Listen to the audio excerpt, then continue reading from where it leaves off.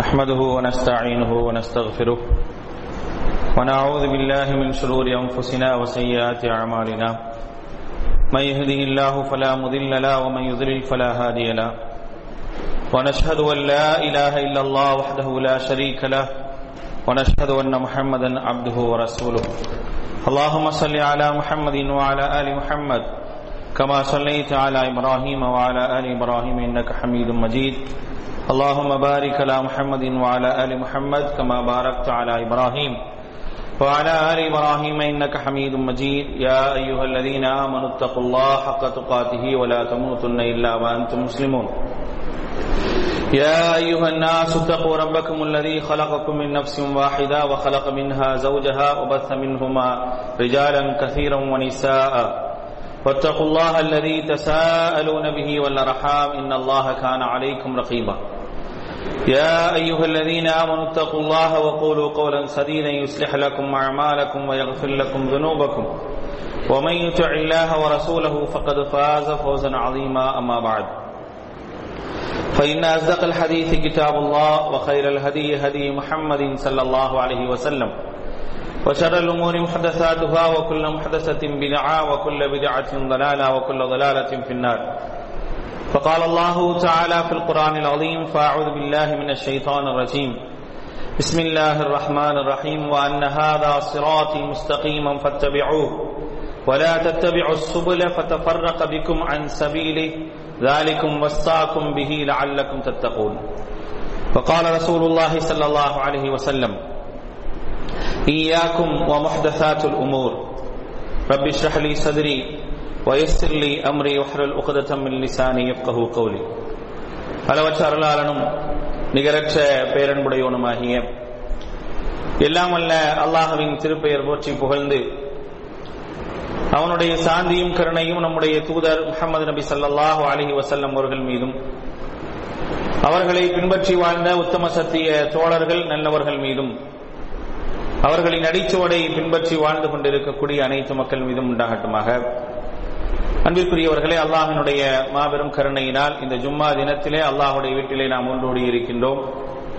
நமக்கு இந்த வாய்ப்பினை ஏற்படுத்தி தந்த அல்லாஹ்வுக்கு நன்றி அனைத்தையும் உரித்தாக்கியவனாக என்னுடைய உரை ஆரம்பம் செய்கின்றேன்.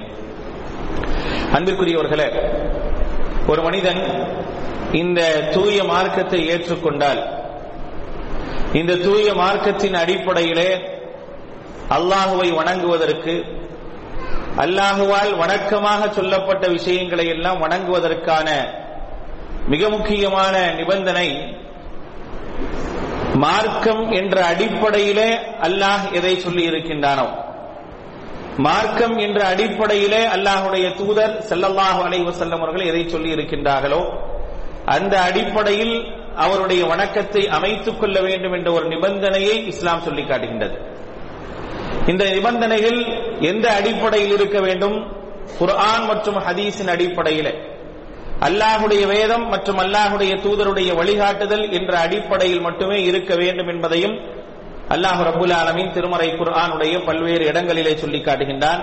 அல்லாஹுடைய தூதரும் சொல்லி காட்டுகின்றார்கள்.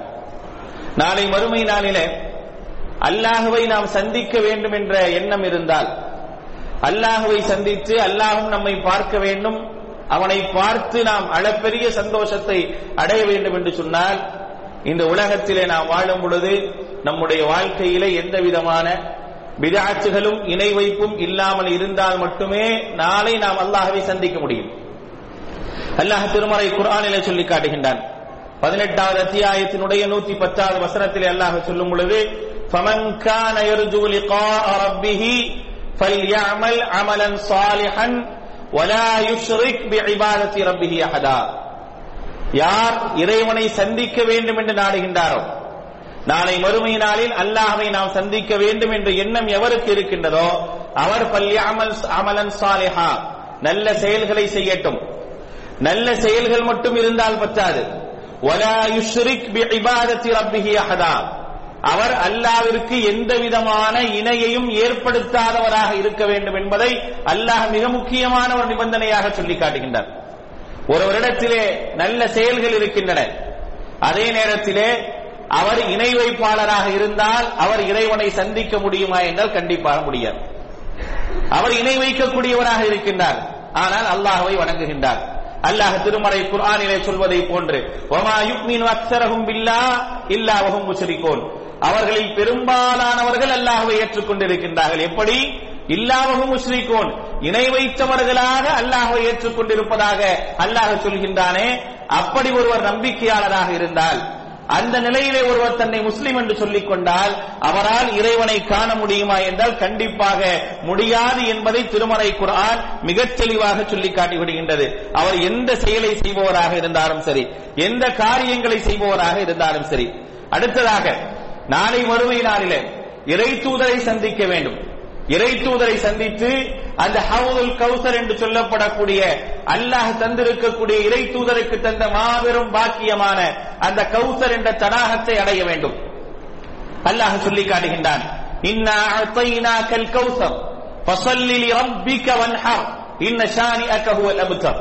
அல்லாஹ் சொல்லும் பொழுது இன்னா அஅதைனாகல் கௌசர், நபியே உங்களுக்கு கௌசர் தடாகத்தை தந்திருக்கின்றோம். ஃபஸல்லி லிரப்பிக வன்ஹர், எனவே உம்முடைய இறைவனுக்காகத்தான் நீ தொழ வேண்டும், அறுத்து பலியிட வேண்டும், வேறு யாருக்காகவும் அது இருக்கக்கூடாது. இன்ன ஷானியக ஹுவல் அப்தர், எவன் உன்னை பரிகாசம் செய்தானோ, எவன் உன்னை இழிவாக பேசினானோ அவன்தான் நஷ்டத்திற்குரியவன் என்று அல்லாஹ் ரப்பல் ஆலமீன் சொல்லி காட்டுகின்றான்.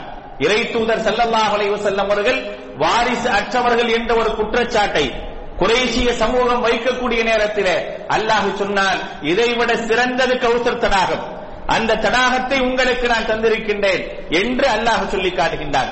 அந்த கௌசர் தடாகம் எப்படிப்பட்டது? ஒரு முறை அதில் நீர் அருந்தினால் அதற்கு பிறகு ஒரு காலம் நமக்கு தாகம் எடுக்காது. ஒரே ஒரு முறை நீர் அருந்தினால் போதும், அதில் ஒரு காலம் நமக்கு தாகம் எடுக்காது. அந்த இடத்திலே நமக்காக அல்லாஹ்வுடைய தூதர் காத்திருப்பார்கள்.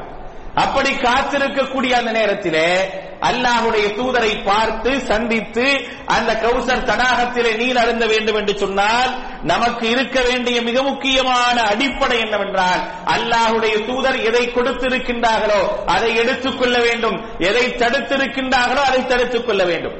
வமா ஆதாகுமுர் ரசூலு ஃபகுது வமா நஹாகும் அன்ஹு ஃபன்தஹு, உங்களுடைய தூதர் எதை உங்களுக்கு தந்தாரோ அதை எடுத்துக் கொள்ளுங்கள், உங்களுடைய தூதர் எதை உங்களை விட்டு தடுத்திருக்கின்றாரோ அதை விட்டு தடுத்துக் கொள்ளுங்கள் என்பதை அல்லாஹ் ரப்பல் ஆலமீன் திருமறை குர்ஆனிலே சூரத்துல் ஹஷ்ருடைய 7வது வசனத்திலே சொல்லி காட்டுகின்றார்.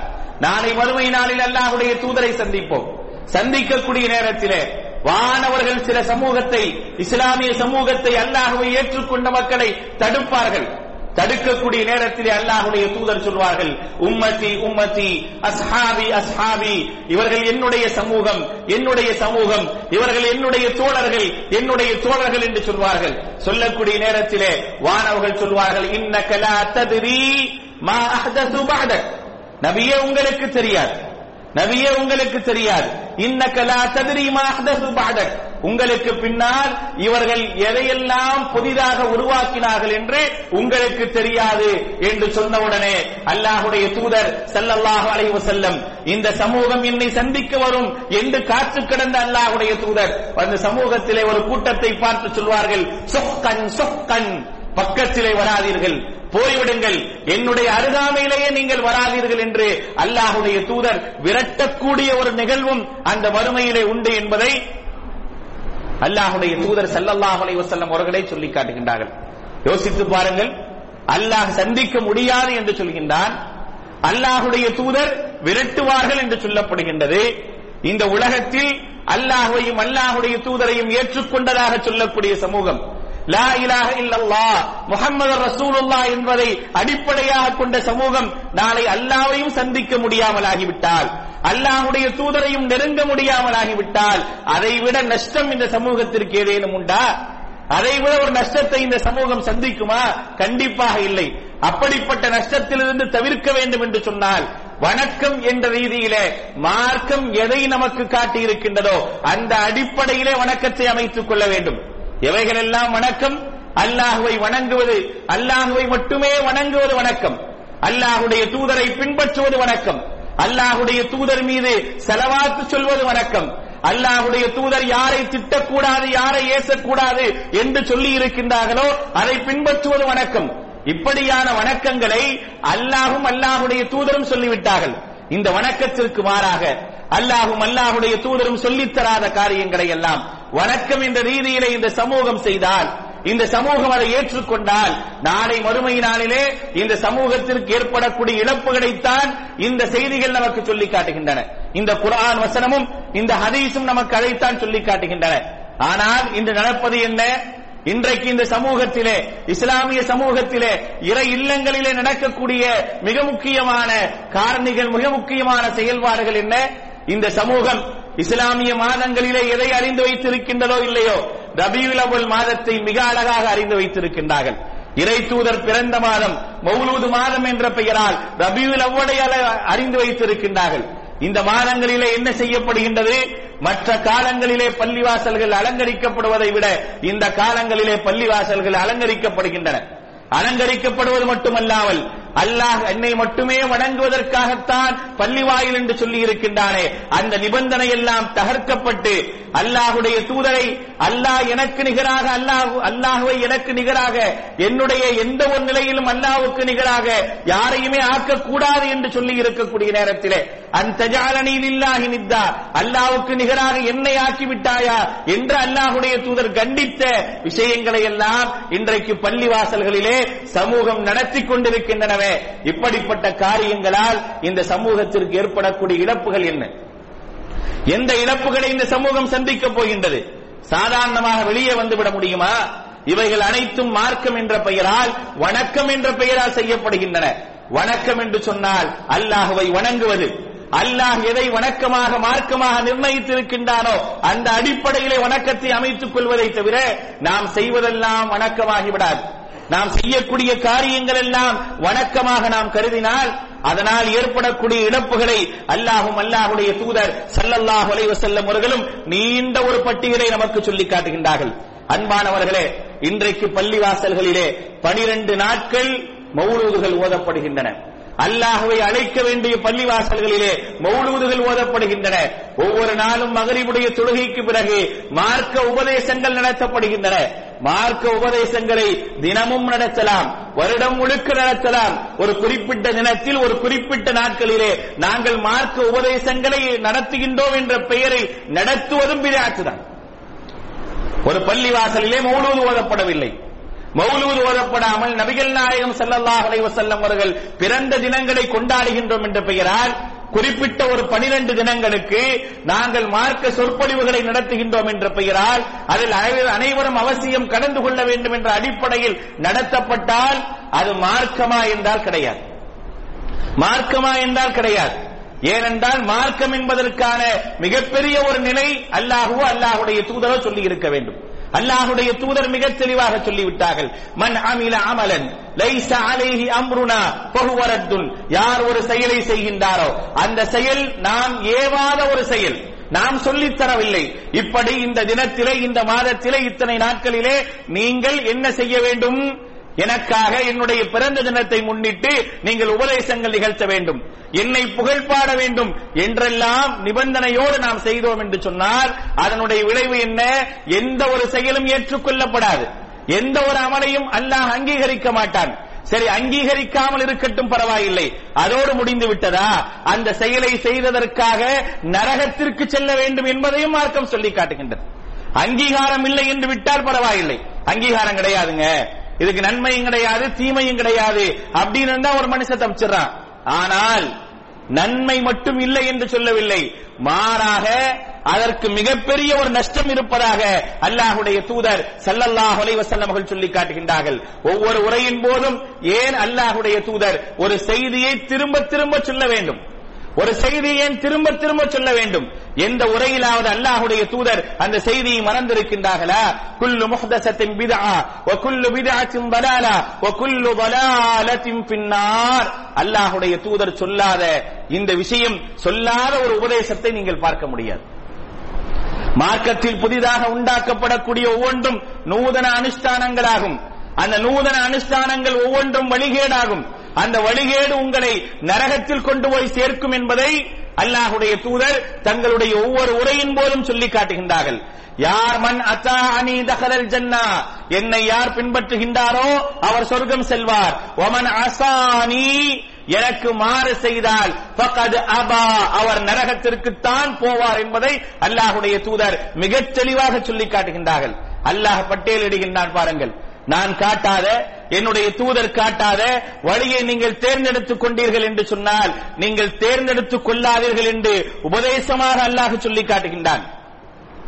அடுத்ததாக அது அழிவில் கொண்டு போய் சேர்க்கும் என்பதை அல்லாஹ் சொல்லி காட்டுகின்றான். திருமறை குர்ஆனிலே அல்லாஹ் சொல்கின்றான், 6வது அத்தியாயத்தினுடைய 153வது வசனத்திலே அல்லாஹ் சொல்கின்றான், வ அன்ன ஹாதா சிராத்தி முஸ்தகீமா, இதுதான் என்னுடைய நேரான பாதை, ஃபத்தபிஊஹு, அதனை நீங்கள் பின்பற்றுங்கள், வலா தத்தபிஉஸ் சுபுல, வேறு எந்த வழியையும் நீங்கள் பின்பற்றாதீர்கள், ஃபதஃபர்ரக பிக்கும் அன் சபீலி, இந்த நேரான வழியை விட்டும் சிதறடித்து விடுமே, அப்படிப்பட்ட எந்த ஒரு வழியும் நீங்கள் பின்பற்றாதீர்கள். ذَلِكُمْ وَصَّاكُمْ بِهِ لَعَلَّكُمْ تَتَّقُونَ, நீங்கள் இறையச்சம் அடைய வேண்டும் என்பதற்காக உங்களுக்கு நாம் இதை உபதேசமாக சொல்கின்றோம் என்று அல்லாஹ் தஆலா நமக்கு உபதேசமாக சொல்லி காட்டுகின்றான். 42வது அத்தியாயத்தினுடைய 21வது வசனத்திலே அல்லாஹ் ரப்பல் ஆலமீன் சொல்லும் பொழுது, அம் லஹும் ஷுரகா, அவர்களுக்கு இணை கடவுள்கள் உண்டா, ஷரஊ லக்கும் மினத் தீனி, தீனுடைய தன்மையை கொண்ட ஒரு நடைமுறையை, எப்படி சொல்றான்ல, அம் லஹும் ஷுரகா, அவருக்கு இணை கடவுள்கள் உண்டா, ஷரஊ லக்கும் மினத் தீனி, தீனுடைய தன்மையை கொண்ட நடைமுறைகளை, மாலம் யஅதம் பிஹில்லா, அல்லாஹ்வுடைய அனுமதி இல்லாமல் உருவாக்குவதற்கான இணை கடவுள்கள் உண்டா என்று அல்லாஹ் கேட்கின்றான். சொல்லக்கூடிய வாசகம் என்ன, ஷரஊ லக்கும் மினத் தீன் என்ற ஒரு வாசகம் இந்த வசனத்திலே பயன்படுத்தப்படுகின்றது. தீனுடைய தன்மையை கொண்ட, நீங்க அப்படித்தான் வச்சிருக்கிறாங்க, மார்க்கமாக ஆக்கப்பட்டிருக்கின்றது மௌலூதுகள், மார்க்கமாக ஆக்கப்பட்டு விட்டன மௌலூதுகள், மௌலூதுகளை மார்க்கமாக ஆக்கிவிட்டார்கள். அல்லாஹ்வுடைய தூதருடைய பெயரால் புகழ் பாடுதல் என்பது இந்த 12 தினங்களில் நடந்தே ஆக வேண்டும், கட்டாயத்தின் கட்டாயம் என்று ஆக்கிவிட்டார்கள். இப்படிப்பட்ட ஒரு நடைமுறையை அல்லாஹ்வுடைய தூதர் காட்டி இருக்கின்றார்களா?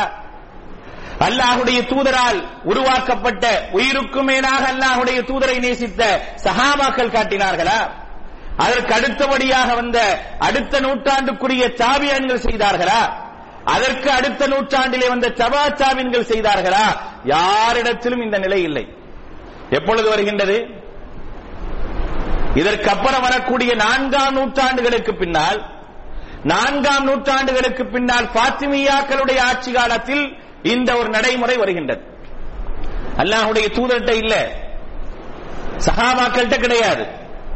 சஹாபாக்களிடமிருந்து செய்தியை பெற்றுத் தந்தார்களே தாபியீன்கள், அவர்களிடத்தில் கிடையாது. அந்த தாபியீன்களை சந்தித்து செய்திகளை பெற்றார்களே அந்த தபா தாபியீன்கள் இந்த நடைமுறை கிடையாது. அதுக்கப்புறம் வந்த நூற்றாண்டுகளிலே ஃபாத்திமியாக்களுடைய ஆட்சி காலத்திலே என்ன செய்யறாங்க, ஃபாத்திமாவை புகழ வேண்டும் என்ற ஒரு கூட்டம் உருவாகின்றது. ஷியாக்களால் உருவாக்கப்பட்ட ஒரு கூட்டம், யூதர்களால் உருவாக்கப்பட்ட ஒரு கூட்டம், ஃபாத்திமாவை புகழ வேண்டும், ஃபாத்திமாவினுடைய குடும்பத்தை புகழ வேண்டும் என்ற ஒரு கூட்டம் உருவாகின்றது. அப்படி உருவான நேரத்திலே முதலாக அதற்கு அச்சாணியை இங்கே தொடங்குகின்றார்கள், அல்லாஹ்வுடைய தூதரிடத்திலிருந்து தொடங்குகின்றார்கள். முதலில் அல்லாஹ்வுடைய தூதரை புகழ் பாட வேண்டும். நேரடியாக ஃபாத்திமாவிற்கோ அலிக்கோ ஹசனுக்கோ ஹுசைனுக்கோ வந்தோம் என்று சொன்னால் இந்த சமூகம் உடனடியாக நம்மை ஏற்றுக்கொள்ளாது. என்ன செய்வது? அதனால் நாம் என்ன ஒரு முடிவை எடுக்க வேண்டும்? ஆரம்பிப்பது முஹம்மது அவர்களிடத்திலிருந்து ஆரம்பிப்போம், அல்லாஹ்வுடைய தூதரிடத்திலிருந்து ஆரம்பிப்போம் என்ற பெயரால் ஆரம்பிக்கப்பட்டவைகள் தான் மௌலூதுகள். அப்படி ஆரம்பிக்கப்பட்டு காலம் காலமாக கொண்டு வரப்பட்டு இதுவே மார்க்கம் என்ற ரீதியில இந்த சமூகத்தில் வந்து நின்றுவிட்டது. அதைத்தான் அல்லாஹ் சொல்கின்றான், ஷரஊ லக்கும் மினத் தீன் அப்படிங்கிறான். மார்க்கத்தை போன்ற ஒன்றை, மார்க்கத்தினுடைய தன்மை கொண்ட ஒன்றை அப்படிதான் இன்னைக்கு உருவாக்கி வச்சிருக்கிறாங்க. எப்படி உருவாக்கி இருக்கிறாங்க? இதை மார்க்கமாகவே ஆக்கி விட்டார்களே. அப்படிப்பட்ட ஒரு நிலையில் ஆக்குவதற்கு அனுமதி கொடுத்தது யார்? யார் அனுமதி கொடுத்தார்? இந்த அனுமதி உங்களுக்கு தந்தது யார்? அல்லாஹ்வா? அல்லாஹ் இந்த கேள்வியை கேட்கிறான். அது மட்டும் இல்லாமல் அல்லாஹ் அடுத்து சொல்கின்றான், இப்படி ஒரு செயலை செய்ததின் காரணமாக நான் நினைச்சிருந்தா உங்களை அழிச்சிருப்பேங்கிற அல்லாஹ் ரப்பல் ஆலமீன். திருமறை குர்ஆனுடைய 6வது அத்தியாயத்தினுடைய 112வது வசனத்திலே அல்லாஹ் சொல்லி காட்டுகின்றான், வலவு ஷாஅ ரப்புக மா ஃபஅலூ, அவர்கள் மார்க்கம் என்ற பெயரால் உருவாக்கினார்களே, அப்படி செய்த இந்த செயலின் காரணமாக ஃபதர்ஹும் வமா யஃப்தரூன். இவ்வாறு அவர்கள் செய்ததின் காரணமாக அவர்கள் அழிக்கப்பட்டிருப்பார்கள். வலவுலா கலிமத்துல் ஃபஸ்லி, அல்லாஹ்வினுடைய வாக்கு மட்டும் இல்லை என்று சொன்னால் என்றைக்கோ தீர்ப்பு கொடுக்கப்பட்டிருக்கும் என்று அல்லாஹ் ரப்பல் ஆலமீன் சொல்லி காட்டுகின்றார். அடுத்து அல்லாஹ் சொல்கின்றான், இப்படி ஒரு நிலை ஏன் ஏற்படுத்தப்படுகின்றது? அல்லாஹ்வுடைய மார்க்கத்திலே இப்படி ஒரு நிலையை ஏன் உருவாக்க வேண்டும் என்ற ஒரு கேள்வி வருமா இல்லையா? ஏங்க அல்லாஹ்க்கு தான் தெரியும்ன்றீங்களே, அல்லாஹ் தான் சத்தியத்திற்குரியவன் என்று சொல்றீங்களே, அப்ப ஏன் அல்லாஹ் இதை பார்த்துட்டு இருந்தான்? அல்லாஹ் தடுத்திருக்க வேண்டாமா என்ற கேள்விகளையும் இந்த சமூகம் கேட்காமல் இல்லை.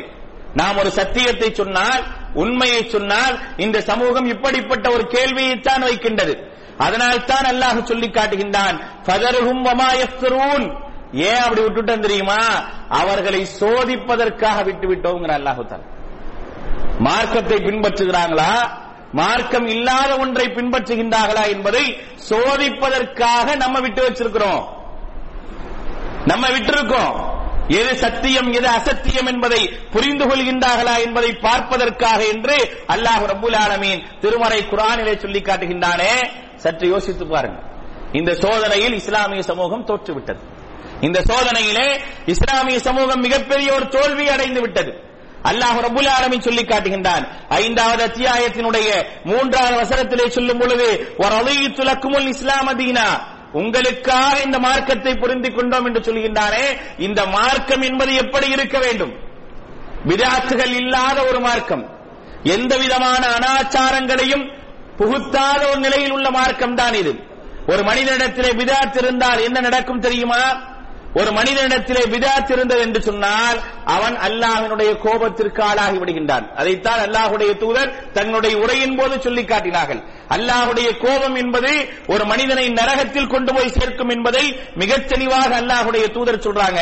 அந்த அடிப்படையிலே ஒரு மனிதனிடத்திலே பிதஅத் இருந்தது என்று சொன்னால் அந்த பிதஅத் என்பது அல்லாஹ்வினுடைய கோபத்திற்குள்ளாக ஆக்கிவிடும் என்பதைத்தான் அல்லாஹ் ரப்பல் ஆலமீன் இதில் சொல்லி காட்டுகின்றான். இப்ப அப்துல்லாஹ் இப்னு அப்பாஸ் ரலியல்லாஹு அன்ஹு சொல்லி காட்டுகின்றார்கள், நீங்கள் பிதஅத்தை அரங்கேற்றாதீர்கள், நீங்கள் பிதஅத்தை கடைபிடிக்காதீர்கள். யார் பிதஅத்தை கடைபிடிக்கின்றாரோ அவர் ஒரு காலம் சொர்க்கத்தை பெற முடியாது. யார் சொர்க்கத்தையும் அல்லாஹ்வுடைய திருப்தியும் நாடுகின்றாரோ அவர் ஒரு காலம் பிதஅத்திலே இருக்க மாட்டார். வலா தப்ததிஉ, நீங்கள் பிதஅத்வாதிகளாக மாறிவிடாதீர்கள். ஏனென்று சொன்னால் நீங்கள் பிதஅத்வாதிகளாக இல்லாமல் இருந்தால் மட்டுமே நீங்கள் ரிதல்லாஹ் வ யுரீதுல் ஜன்னா, அல்லாஹ்வினுடைய திருப்தியையும் சொர்க்கத்தையும் பெற முடியும் என்பதை அப்துல்லாஹ் இப்னு மஸ்ஊத் ரலியல்லாஹு அன்ஹு அவர்கள் மிக அழகாக சொல்லி காட்டுகின்றார்கள். ஆக அன்பானவர்களே, இன்றைக்கு பிதஅத்துகள் அரங்கேற்றப்படுகின்றன. எப்படிப்பட்ட பிதஅத்துகள், எப்படி இந்த சமூகத்திலே திணிக்கப்பட்டிருக்கின்றது என்பதை சற்று யோசித்து பாருங்கள். ஒரு சமூகம், ஒரு தலைவர் இறந்ததை கொண்டாடக்கூடிய ஒரு சமூகம் இந்த சமூகம் தான். ஒரு தலைவர் இறந்த தினத்தை கொண்டாடுகின்றது என்று சொன்னால் அது இந்த சமூகத்தை தவிர வேறு எந்த சமூகமும் கிடையாது. இஸ்லாமிய சமூகம் அதை செய்கின்றது. எப்படி? அல்லாஹ்வுடைய தூதர் ஸல்லல்லாஹு அலைஹி வஸல்லம் அவர்கள் இறந்தது ரபீஉல் அவ்வலுடைய 12ஆம் நாள். மிகத் தெளிவான ஆதாரம் இதற்குத்தான் இருக்கின்றது. அல்லாஹ்வுடைய தூதர் இறந்தது ரபீஉல் அவ்வலுடைய 12ஆம் நாள். அல்லாஹ்வுடைய தூதர் பிறந்தது 9 பிறந்திருக்கின்றார்கள், 10 பிறந்திருக்கின்றார்கள், 12 என்று 3 விதமான அறிவிப்புகள் வருகின்றது. ஆனால் அல்லாஹ்வுடைய தூதர் இறந்ததை மிக தெளிவாக சஹாபாக்கள் சொல்றாங்க. திங்கட்கிழமை 12ஆம் நாள் ரபீஉல் அவ்வல் மாசம் சொல்றாங்க. அல்லாஹ்வுடைய தூதருடைய பிறந்த தினத்திலே மாற்று கருத்துகள் இருக்கின்றது. இறந்த தினத்தில் எந்த விதமான மாற்று கருத்தும் கிடையாது. அது மட்டும் இல்லாம அல்லாஹ்வுடைய தூதர் உடல்நிலை சரியில்லாத இருந்த மாதத்தையே துக்க மாதம் என்று சொன்னால் இறந்த மாதத்தை எப்படி கடைபிடிப்பது? அல்லாஹ்வுடைய தூதர் உடல்நிலை சரியில்லாமல் இருந்தது சஃபருடைய மாசம். அந்த சஃபருடைய மாசத்தை இந்த சமூகம் எப்படி பார்க்கின்றது? பீடை மாசமாக பார்க்கின்றது. அதற்கு முன்னால் வாருங்கள், முஹர்ரமுடைய மாசம். முஹர்ரமுடைய மாதத்தினுடைய 10 நாட்களையும் சங்கடத்திற்குரிய நாட்களாகத்தான் இந்த சமூகம் பார்க்கின்றது. ஏன்? இறை தூதருடைய பேர குழந்தைகள் ஒருவர் கொல்லப்பட்டு விட்டார். அதனால் அந்த 10 தினங்களையும் நாங்கள் எங்களுடைய சங்கடத்திற்குரிய நாளாகத்தான் பார்க்கின்றோம் என்று இந்த சமூகம் சொல்கின்றது. கண்ணியமான மாதமாக அல்லாஹ் சொன்ன ஒரு கண்ணியமிக்க மாதத்தை சங்கடத்திற்குரிய தினங்களாக பார்க்கின்றார்கள். அடுத்த மாதத்தை பீடை மாதமாக ஆக்கிவிட்டார்கள். ஆனால் அல்லாஹுடைய தூதர் இறந்த மாதம் மட்டும் இவர்களுக்கு விழாக்குளங்கள் உள்ள மாதம். எவ்வளவு மோசமான ஒரு நிலை பார்த்தீர்களா? எவ்வளவு மோசமான ஒரு தவறான ஒரு நடவடிக்கை இந்த சமூகம் மேற்கொள்கின்றது என்று பாருங்கள். உடல்நிலை சரியில்லாத மாதம் பீடை மாதம் என்று சொன்னால் மரணித்த மாதம் என்னவாக இருக்க வேண்டும்?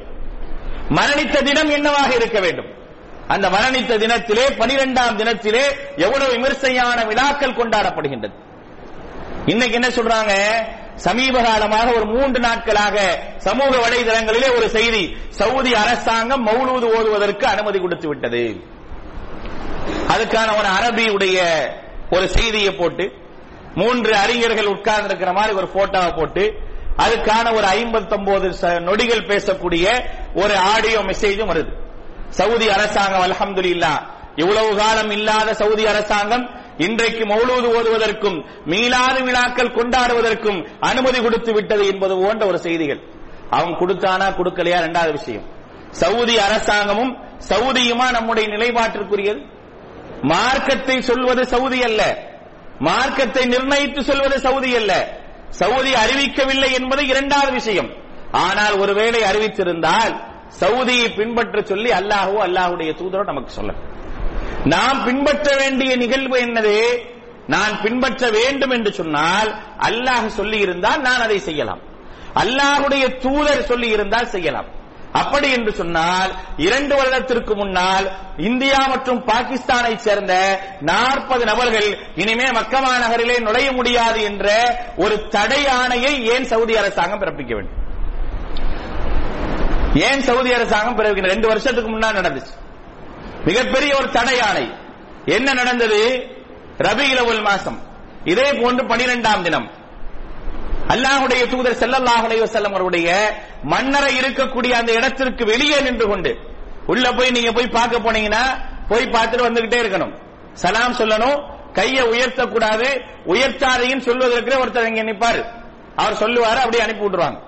வெளியே வந்த ஒரு கூட்டம் என்ன செய்யுதுன்னா மௌலூத் ஓதுறாங்க. அல்லாஹ்வுடைய தூதரை புகழ்ந்து அந்த யா நபி ஸலாம் அலைக்கும் என்ற அந்த மௌலூத் பாடல்களை ஓதுறாங்க. ஓதும் போது அங்கே காவலில் இருக்கக்கூடிய காவலாளிகள் வந்து சொல்றாங்க, இப்படி ஓதக்கூடாது, தப்புங்கிறாங்க. அங்கே இருக்கக்கூடிய முத்தவாக்கள் ஓடி வராங்க, ஓடி வந்து சொல்றாங்க, நீங்க ஓதக்கூடாது, தப்பு. இருந்தும் அவர்கள் செல்லவில்லை. ஏன்னா ஹரமை பொறுத்தவரை ஹரமிற்கு விருந்தாளிகளாக யார் வந்தாங்களோ அவங்க என்ன செய்ய மாட்டாங்கன்னா உடனே என்ன செய்ய, கடுமையான ஒரு பிரயோகம் மேற்கொண்டு என்ன செய்ய மாட்டாங்க, தடுக்க மாட்டாங்க. அப்ப வாயால சொல்றாங்க போகல, தள்ளி விடுறாங்க போகல. கடைசியில குப்பைகள் அகற்றக்கூடிய வண்டியை கொண்டு வந்து அவர்கள் முன்னால் ஏற்றுவதற்காக வந்த நிலையில் மட்டுமே அந்த மக்கள் நகர்ந்து போனாங்க.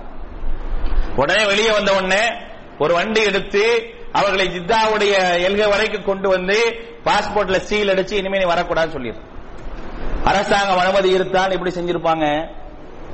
அங்க இருக்கக்கூடிய அறிஞர்கள் ஏதோ மார்க்கத்தை தெரியாத இன்றைக்கு நாம் வைத்திருக்கக்கூடிய நாம் பார்க்கக்கூடிய அறிஞர்களை போன்று அங்கே உள்ள அறிஞர்கள் அல்ல. அந்த ஹரமிலே இமாமாக இருப்பவர்களாக இருக்கட்டும், அந்த ஹரமிலே முஅத்தின்களாக இருப்பவர்களாக இருக்கட்டும், மார்க்கத்தை படித்து நல்ல ஒரு நிலையில் உள்ளவர்கள் மட்டுமே அங்கே பொறுப்பாளர்களாக நியமிக்கப்படுறார்கள். இப்படிப்பட்ட ஒரு அவதூறை சொல்லியாவது இந்த பிதஅத்தை அரங்கேற்ற வேண்டும் என்று இந்த சமூகம் ஆசைப்படுகின்றது. நம்ம எப்படி தடுத்திருக்கிறோம்? நாம் எப்படி இந்த பிதஅத்துகளை தடுக்கிறோம்? பிதஅத் என்று தெரிந்தும் மார்க்கத்திற்கு முரணானது என்று தெரிந்தும் அதை நிறைவேற்றுவதில் இவ்வளவு அக்கறை கொண்டிருக்கக்கூடிய இந்த சமூகம் இருக்கின்றதே, இந்த சமூகத்திற்கு எதிராக இந்த சத்தியத்தை மேற்கொள்ளக்கூடிய நாம் இதை தடுப்பதற்கான என்ன முயற்சிகளை எடுத்திருக்கிறோம்? நாம் யதார்த்தமான குர்ஆன் சுன்னாவையாவது சொல்லி இருக்கின்றோமா? இதற்கு நேரடியான ஒரு செய்தியை சொல்லுங்கள். அறிவார்ந்த ரீதியில் சிந்தித்தாவது இதற்கான ஒரு நடைமுறையை சொல்லுங்கள். அல்லாஹ்வுடைய தூதர் மீது ஸலவாத்து சொல்வது என்பது வணக்கம். ஆனால் அல்லாஹ்வுடைய தூதர் சொன்னது போல லா தத்ரூனி கமா உத்திரத்தின் நஸாரா ஈஸா இப்னு மரியம், மரியமுடைய மகன் ஈசாவை எப்படி அந்த சமூகம் புகழ்ந்ததோ அதே போன்று என்னை புகழ்ந்து விடாதீர்கள் என்று அல்லாஹ்வுடைய தூதர் சொன்னார்களே, அந்த செய்தியை நாம் சொல்லி இருக்கின்றோமா? மரியமுடைய மகன் ஈசா அலைஹிஸ்ஸலாம் அவர்களை எப்படி இன்றைக்கு கிறிஸ்தவர்கள் புகழ்கின்றார்களோ அதே அளவிற்குத்தான் இந்த சமூகம் புகழ்ந்து கொண்டிருக்கின்றது. அதில் எந்த விதமான மாற்றம் கிடையாது. இறைவனுக்குரிய அந்தஸ்தை ஈசா அலைஹிஸ்ஸலாத்துக்கு கொடுத்தது போல அதே இறைவனுக்குரிய அந்தஸ்தை இஸ்லாமிய சமூகம் அல்லாஹ்வுடைய தூதருக்கு கொடுத்திருக்கின்றது. யாராவது இல்லை என்று சொல்ல முடியுமா? அல்லாஹ்வுடைய தூதருக்கு மிக அழகாக கொடுத்திருக்கின்றார்கள். அல்லாஹ் சொல்லி காட்டுகின்றான், வஇல்லா தக்ஃபிர்லி வதர்ஹம்னி அகும் மினல் காசிரீன். மூசா அலைஹிஸ்ஸலாம் அவர்கள் அல்லாஹ்விடத்திலே சொல்கின்றார்கள், யா அல்லாஹ் என்னை நீ மன்னிக்காவிடில், தவறு செய்ததற்காக அல்லாஹ்விடத்தில் மன்றாடுகின்றார்கள். வஇல்லா தக்ஃபிர்லி, யா அல்லாஹ் என்னை நீ மன்னிக்காவிடில், வதர்ஹம்னி என் மீது கருணை புரியாவிடில், அகும் மினல் காசிரீன் நான் நஷ்டவாளிகளில் ஒருவனாக ஆகிவிடுவேன். ஆதம் அலைஹிஸ்ஸலாம் அவர்கள் சொன்னார்கள், ரப்பனா ஸலம்னா அன்ஃபுஸனா வ இல்லம் தக்ஃபிர் லனா வதர்ஹம்னா லனகூனன்ன மினல் காசிரீன். எங்களுடைய இரட்சகனே, எங்களுக்கு நாங்களே அநீதம் இழைத்துக் கொண்டோம். வ இல்லம் தக்ஃபிர் லனா வதர்ஹம்னா எங்களை நீ மன்னிக்காவிடில், எங்கள் மீது கருணை புரியாவிடில், லனகூனன்ன மினல் காசிரீன் நாங்கள் நஷ்டவாளிகளாக ஆகிவிடுவோம். மன்னிப்பு என்பது அல்லாஹ்விடத்தில் மட்டுமே உண்டு என்பதை நபிமார்கள் உணர்ந்து அல்லாஹ்விடத்திலே கேட்டார்கள். ஆனால் நடந்த நிகழ்வு என்ன? நடந்து கொண்டிருக்கக்கூடிய நிகழ்வு என்ன? அல்லாஹ்வுடைய தூதரை பார்த்து சொல்கின்றார்கள், அன்த கஃபாருல் ஹதாயா, நீங்கள் தான் பாவங்களை எல்லாம் மன்னிக்கக்கூடியவர். யாருக்கு? அல்லாஹ்வுடைய தூதருக்கு. அல்லாஹ்வுடைய தூதர் எல்லா பாவங்களையும் மன்னிக்கக்கூடியவர் என்ற ஒரு அல்லாஹ்வுக்குரிய பண்பை அல்லாஹ்வுடைய தூதருக்கு கொடுத்துட்டாங்க.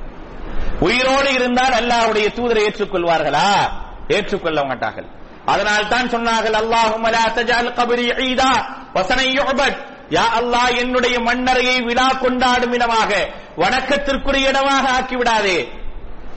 லானல்லாஹுல் யஹூத வன் நஸாரா, யூதர்களையும் நஸாராக்களையும் அல்லாஹ் சபிக்கட்டும்.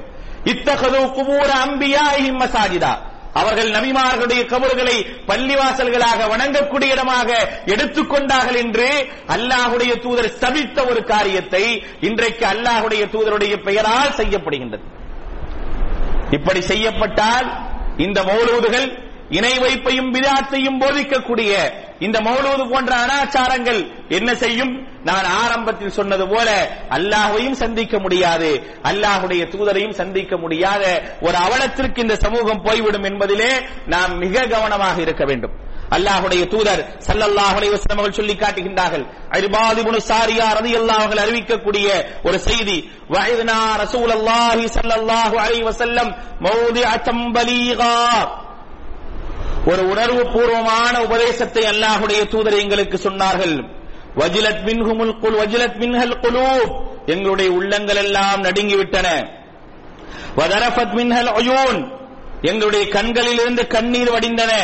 ஃபகுல்னா யா ரசூலல்லாஹ், நாங்கள் அல்லாஹ்வுடைய தூதரிடத்திலே கேட்டோம், கஅன்னஹா மௌஇலத்தும் முவத்திஇன், அல்லாஹ்வுடைய தூதரே நீங்கள் இவ்வளவு நேரம் எங்களுக்கு ஆற்றிய உரை ஏதோ எங்களை விட்டு போவது போல் தெரிகின்றதே, எங்களை விட்டு விடைபெறுவது போல் உள்ள உபதேசமாகத்தானே இதை நாங்கள் பார்க்கின்றோம். அதனால் ஃபௌசினா, எங்களுக்கு மேலும் சில வசியத்தை செய்யுங்கள் என்று கேட்டார்கள். கேட்ட நேரத்தில் அல்லாஹ்வுடைய தூதர் சொன்னார்கள், ஊசிக்கும் பி தக்வல்லாஹ், தக்வாவை கொண்டு உங்களுக்கு உபதேசம் செய்கின்றேன். வஸ்ஸம்உ வத்தாஆ, அல்லாஹ்வுடைய மார்க்கத்தை கேட்டு கட்டுப்பட்டு நடக்க வேண்டும்.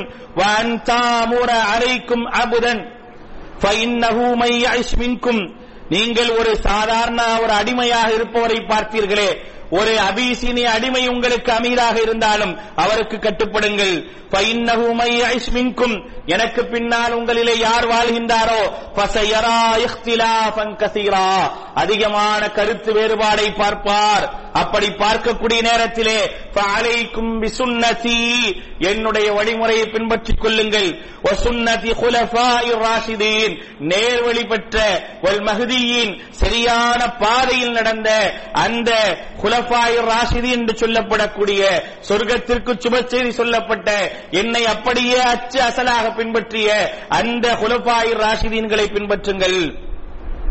எனக்கு பின்னால் தமஸ்ஸகு பிஹா, இதை கொண்டு பற்றி பிடித்துக் கொள்ளுங்கள். வஅல்லு அலைஹா பின் நவாஜித், ஒரு மரத்தினுடைய குச்சியை கடித்துக் கொண்டாவது என்னுடைய மார்க்கத்தை தெளிவாக பின்பற்றிக் கொள்ளுங்கள். வ இய்யாக்கும், உங்களை நான் எச்சரிக்கின்றேன். முஹ்தஸாத்துல் உமூர், மார்க்கத்தில் புதிதாக உண்டு பண்ணக்கூடிய எல்லா விஷயங்களை விட்டும் உங்களை எச்சரிக்கின்றேன். ஃபஇன்ன குல்ல முஹ்தஸத்தின் பித்ஆ, ஒவ்வொரு புதிதான விஷயங்களும் பித்ஆத் ஆகும், ஒவ்வொரு பித்ஆத்துகளும் வழிகேடாகும். வ குல்லு ضلالத்தின் ஃபின்னார், ஒவ்வொரு வழிகேடும் நரகத்தில் கொண்டு போய் சேர்க்கும் என்பதை அல்லாஹ்வுடைய தூதரிடத்தில் நாங்கள் இறுதியாக பெற்ற உபதேசம் என்று சஹாபாக்கள் சொல்லி காட்டுகின்றார்கள். கருத்து வேறுபாடுகளில் அதிகமாக பார்க்கக்கூடிய நேரங்களிலே நாம் என்ன செய்ய வேண்டும் என்பதை மிகச் தெளிவாக அல்லாஹ்வுடைய தூதர் சொல்றாங்க. இந்த அடிப்படையில் இருந்தால் மட்டுமே நாம் வெற்றி பெற முடியுமே தவிர, இந்த அடிப்படையை விட்டுவிட்டு முன்னோர்களால் பெரியோர்களால் உருவாக்கப்பட்ட விஷயங்களை எல்லாம் மார்க்கம் என்ற ரீதியால் சுன்னத்தை விட்டுவிட்டு பிதாத்துகளையும் இணை வைப்பையும் கடைபிடித்தோம் என்று சொன்னால் நிச்சயமாக நாம் நரகத்திற்குத்தான் செல்வோம். அந்த நரகத்திலிருந்து ஈடேற்றம் பெற முடியாது. அல்லாஹ் ரப்புல் ஆலமீன் நம்மையும் நம்முடைய சமூகத்தையும் இப்படிப்பட்ட ஒரு அசத்திய நிலையிலிருந்து காப்பாற்ற வேண்டும்.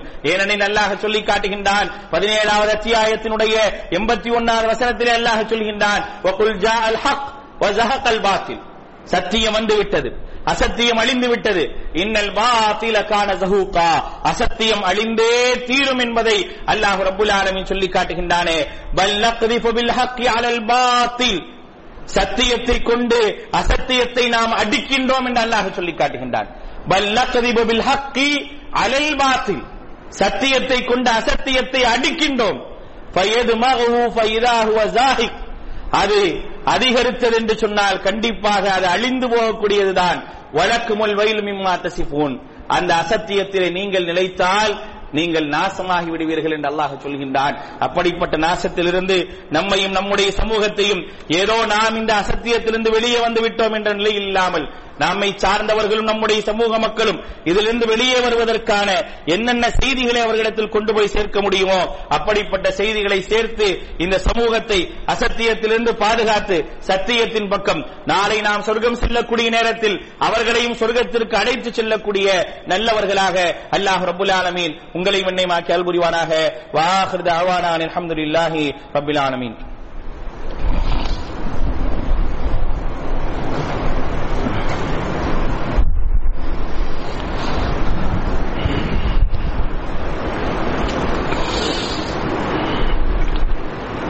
الحمدلله رب العالمين والصلاة والسلام على رسوله الأمين محمد وآله وصحبه أجمعين أما بعد فأعوذ بالله من الشيطان الرجيم بسم الله الرحمن الرحيم قل إن كنتم تحبون الله فاتبعوني يحببكم الله ويغفر لكم ذنوبكم والله غفور رحيم. அன்பானவர்களே, திருமறை குர்ஆனுடைய 3வது அத்தியாயத்தினுடைய 31வது வசனம். இந்த வசனத்திலே அல்லாஹ் ரப்புல் ஆலமீன் சொல்லி காட்டுகின்றான், குல் இன் குன்தும் துஹிப்பூன அல்லாஹ், நீங்கள் அல்லாஹ்வை விரும்புவர்களாக இருந்தால், நீங்கள் அல்லாஹ்வை நேசிப்பவர்களாக இருந்தால், ஃபத்தபிஊனி, என்னை பின்பற்றுங்கள். நான் எந்த ஒரு வழிமுறையை சொல்லி தந்தேனோ அந்த வழிமுறையை நீங்கள் பின்பற்றுங்கள். யுஹ்பிபுக்குமுல்லாஹ், அல்லாஹ் உங்களை நேசிப்பான். எல்லாமே அல்லாஹ்வை நேசிக்கிற அடிப்படையில தாங்க நடக்கணும். அல்லாஹ்வை நேசம் கொள்ளக்கூடிய அடிப்படையில் தான் நடக்கணுமே தவிர வேற எந்த ரீதியிலும் நடக்கக்கூடாது. அப்படி அல்லாஹ் நேசிக்க வேண்டும் என்று சொன்னால் அல்லாஹுடைய தூதரை எப்படி அவர்கள் தன்னை பின்பற்ற வேண்டும் என்று சொல்லி தந்தார்களோ அந்த அடிப்படையில் பின்பற்றினால் அல்லாஹுடைய நேசம், அதற்கு அடுத்தபடியாக நம்முடைய பாவங்களுக்கு முழுமையான மன்னிப்பு கிடைக்கும் என்பதை அல்லாஹ் சொல்லி காட்டுகின்றான். ஆக இந்த உலகத்தில் வாழும் பொழுது நம்மை அறிந்தோ அறியாமலோ ஏராளமான தவறுகளும் பாவங்களும் மனிதன் என்ற ரீதியிலே ஏற்படத்தான் செய்கின்றது. அந்த பாவங்களுக்கும் தவறுகளுக்குமான பரிகாரம் இறை தூதரை பின்பற்றுவதில் இருக்கின்றது என்பதை அல்லாஹ் சொல்லி காட்டுகின்றான். ஆக இறை தூதரை எப்படி பின்பற்ற வேண்டும் என்பதை குர்ஆனும் சுன்னாவும் நமக்கு சொல்லி தந்திருக்கின்றதோ அந்த அடிப்படையில் நாம் பின்பற்ற வேண்டும். வேறு ஒரு நிலையை அல்லாஹ் நமக்கு சொல்லல. இறை தூதரை எப்படி பின்பற்ற வேண்டும் என்பதை தன்னுடைய வஹையின் மூலமாக அல்லாஹ் சொல்லிவிட்டான். வஹை என்பது குர்ஆன் சுன்னாதான். அந்த வகையை அடிப்படையாக கொண்டு நாம் நம்முடைய வாழ்க்கையை அமைத்துக் கொள்ளும் பொழுது நிச்சயமாக ஈடேற்றமும் மன்னிப்பும் உண்டு. அப்படிப்பட்ட மன்னிப்பை அல்லாஹ் ரப்புல் ஆலமீன் நம் அனைவருக்கும் வழங்க வேண்டும். அன்பானவர்களே, அல்லாஹ்வுடைய அருளால் நம்முடைய ஜமாத் உங்களுக்கெல்லாம் தெரியும் தமிழக அளவுல மிகச் சிறப்பான பணிகளை மேற்கொண்டிருக்கின்றது. இந்த ஜமாத்தினுடைய பணிகளை பொறுத்தவரை ஆரம்பித்த காலகட்டத்திலிருந்து கிட்டத்தட்ட 1987 இன்று வரை உங்களை போன்ற சகோதரர்களுடைய ஒத்துழைப்போடும் உதவியோடும் தான் எல்லா விதமான பணிகளையும் செய்து வருகின்றது. ஆங்காங்கே கிளை மாவட்ட நிர்வாகங்கள் இருந்தாலும் மாநில தலைமை என்ற ரீதியில நிறைய பணிகளை மேற்கொள்கின்றது. பல தாய்களுடைய அவருடைய மாதாந்திர ஊதியங்களிலிருந்து எல்லா விஷயங்களும் நம்முடைய ஜமாத்தின் சார்பாக பல தாவாவுடைய பணிகளும் பல உதவிகளும் இந்த ஜமாத்தின் சார்பாக செய்யப்படுகின்றது. இது அனைத்திற்கும் உங்களை போன்ற சகோதரருடைய உதவியின் அடிப்படையில் செய்யப்படுகிறதே தவிர இந்த ஜமாத்திற்கென்று நிரந்தரமான வருமானம் எதுவுமே கிடையாது. ஆக அந்த அடிப்படையில் அன்பானவர்களை, இன்றைய ஜும்மாவுடைய வசூல் இந்த ஜமாத்தினுடைய மாநில தலைமையினுடைய செலவுகளுக்காக எடுக்கப்படுகின்றது. பழமை போல் பள்ளிவாசலுக்குள்ளாக எடுக்கப்படுவது பள்ளியுடைய பராமரிப்பு பணிக்காக எடுக்கப்படுகின்றது. வெளியே சகோதரர்கள் நிற்பாங்க. உங்களால இந்த ஜமாத்தினுடைய தாவாவுடைய பணிக்கு, மற்றவருடைய காரியங்களை இலகுபடுத்துவதற்கான பணிகளுக்கு உங்களால் எந்த அளவிற்கு அதிகமாக உதவி செய்ய முடியுமோ அந்த அளவுக்கு உதவி செய்யுங்க. அல்லாஹ்வுக்காக செய்தோம் என்று சொன்னால், இன் தன்சுருல்லாஹ் யன்சுருக்கும், நீங்கள் உதவி செய்யுங்கள் அல்லாஹ் உங்களுக்கு உதவி செய்வான் என்ற அடிப்படையில் அல்லாஹ்வுக்காக இந்த உதவி செய்யுங்க. அல்லாஹ் ரப்பல் ஆலமீன் நம்முடைய எல்லா காரியங்களையும் ஏற்றுக்கொண்டு நமக்கு இந்த உலகத்திலும் மறுமையிலும் நல்லதை வழங்க வேண்டும். இன்னல்லாஹ யஅமுரு பில் அத்லி வல் இஹ்சான் வ ஈதாஇ தில் குர்பா வ யன்ஹா அனில் ஃபஹ்ஷாஇ வல் முன்கரி வல் பகி யஅலக்கும் லஅல்லக்கும் ததக்கரூன் வ லதிக்ருல்லாஹி அக்பர்.